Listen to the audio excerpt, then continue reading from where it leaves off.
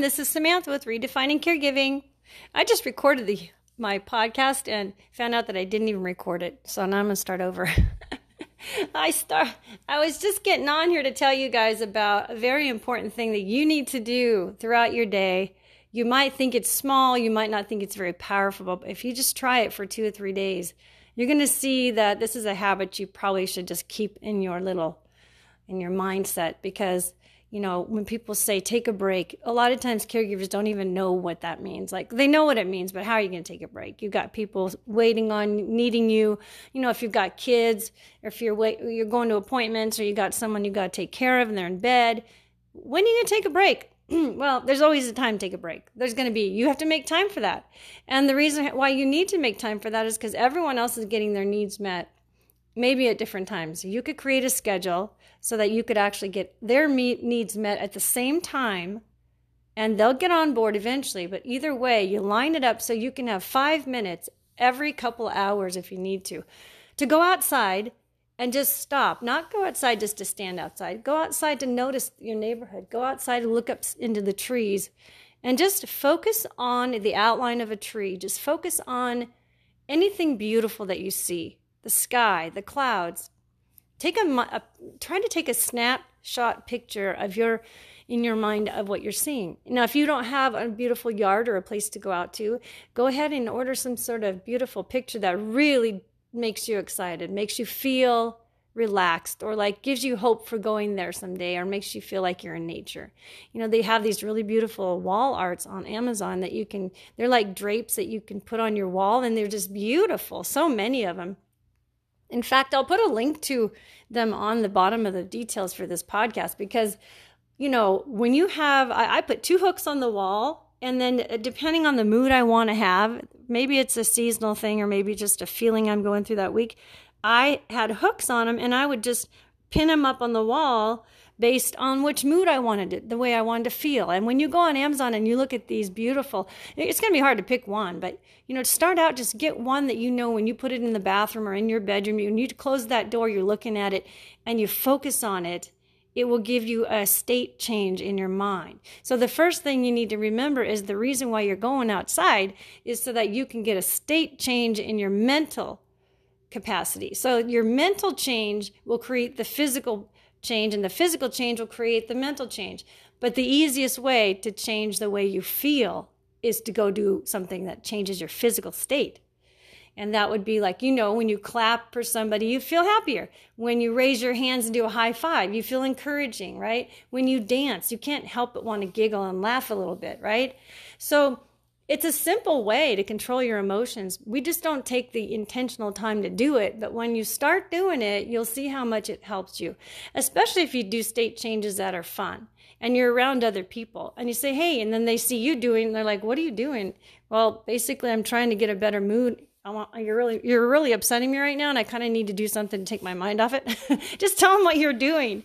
An example is they say that if you really want to go in and do really well on a meeting or on an interview, is you're supposed to do this power pose where you stand with your hands on your hips and you stand there like really straight with your shoulders back, and it's almost like a power pose, like Superwoman, Superman, and you go in there with this. But you do this before you go in, like in the bathroom, before you go into the interview, and people say that they actually are more confident. My daughter used this when she went to job interviews, and she says, Mom, it really does work. And so I would do the same thing, and you just pick your own thing. It makes you feel powerful, but I'll tell you what, it's a state change that's very powerful. Like, just as much as when people get mad at you or when you yell at people or people are sad, you're influenced by their state. You could see somebody who's walking around with their shoulders down and they're hunched over and they're super tired. I feel almost like instantly tired myself. I want to just flee that person. But then a lot of times I want to go help them. I just feel like I'm drawn to, how can I help you stand up straight, right? Well, one of the ways is through a state change. So that's why people like positive people in public. Like when you're friendly and cheerful, you'll walk into a place and you'll see everybody's kind of just down and out. And then by the time you're spreading your cheer, everyone's standing up straighter and laughing. That's the power you have with your mindset and the state changes that you can make. Well, you can use that same energy and tool for yourself. So do it when you get outside. That's where you get your fresh air. You need some vitamin D, contact on your skin if you're in a sunny place. If not, just go out there for the fresh air. If you don't even have fresh air, wear a mask, but stand out there for the visual distance that you need between you and the chaos in the house and that stress that's always wearing on your mind. Even if you just want to sit on the front steps to eat your sandwich or have your lunch, everyone's going to be fine while you're in there. And if they're not, there's no reason you can't take time when everyone's sleeping or taking a nap. There's got to be time. So I hope that you take time for yourself today. This is a very simple yet powerful message that is basically when people say, take a deep breath, we forget to breathe. People say, take a break, you need a break. And we go, I can't take a break. Yes, you can. You can take a break. You're just not doing it. You're not doing it because you don't want to do it bad enough. When your body says you can't do it anymore, then you'll be wanting to take breaks and wishing you had. So you need to do what's best for you and everyone else around you.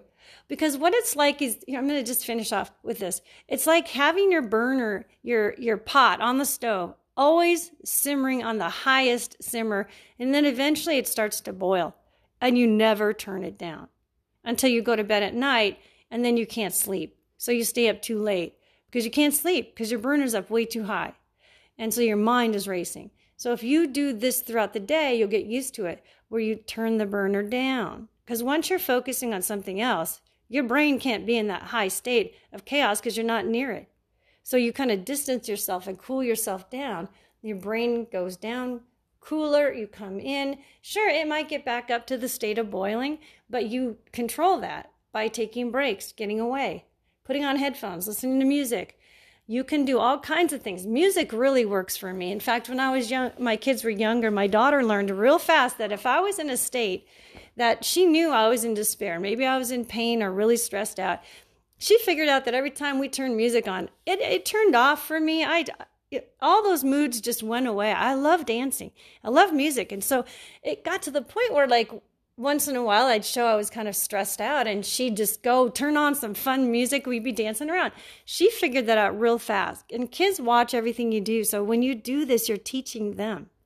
When you get stressed out and start yelling and complaining, you're basically teaching them to yell and complain. And I'm not judging you because I've done it myself. But hey, wouldn't it be better if you actually lived with kids who knew how to cope with that stress? So when you couldn't cope with it, they actually helped you out like my daughters did. They helped me out by turning on the music and giving me praise and all kinds of things. So I'm just encouraging you for you, because this caregiving journey that you're on, if you are, is not something that's easy, as you know. And so you need to take into consideration everything you can to keep your mind in a good state.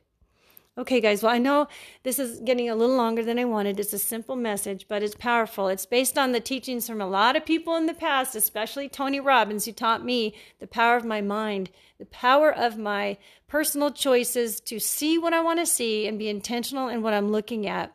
And be careful with the words you use that come out your mouth because they have energy. Okay, guys, that's enough for today. I hope you include yourself in the care you give by taking time away for yourself at least every hour, a couple hours every day, to focus on something other than anything that's bothering you. You'll be better for it, you'll feel better, and you'll sleep better. And the people around you will start getting used to it. Maybe they'll do it too. Okay, guys, thanks for listening. Bye-bye.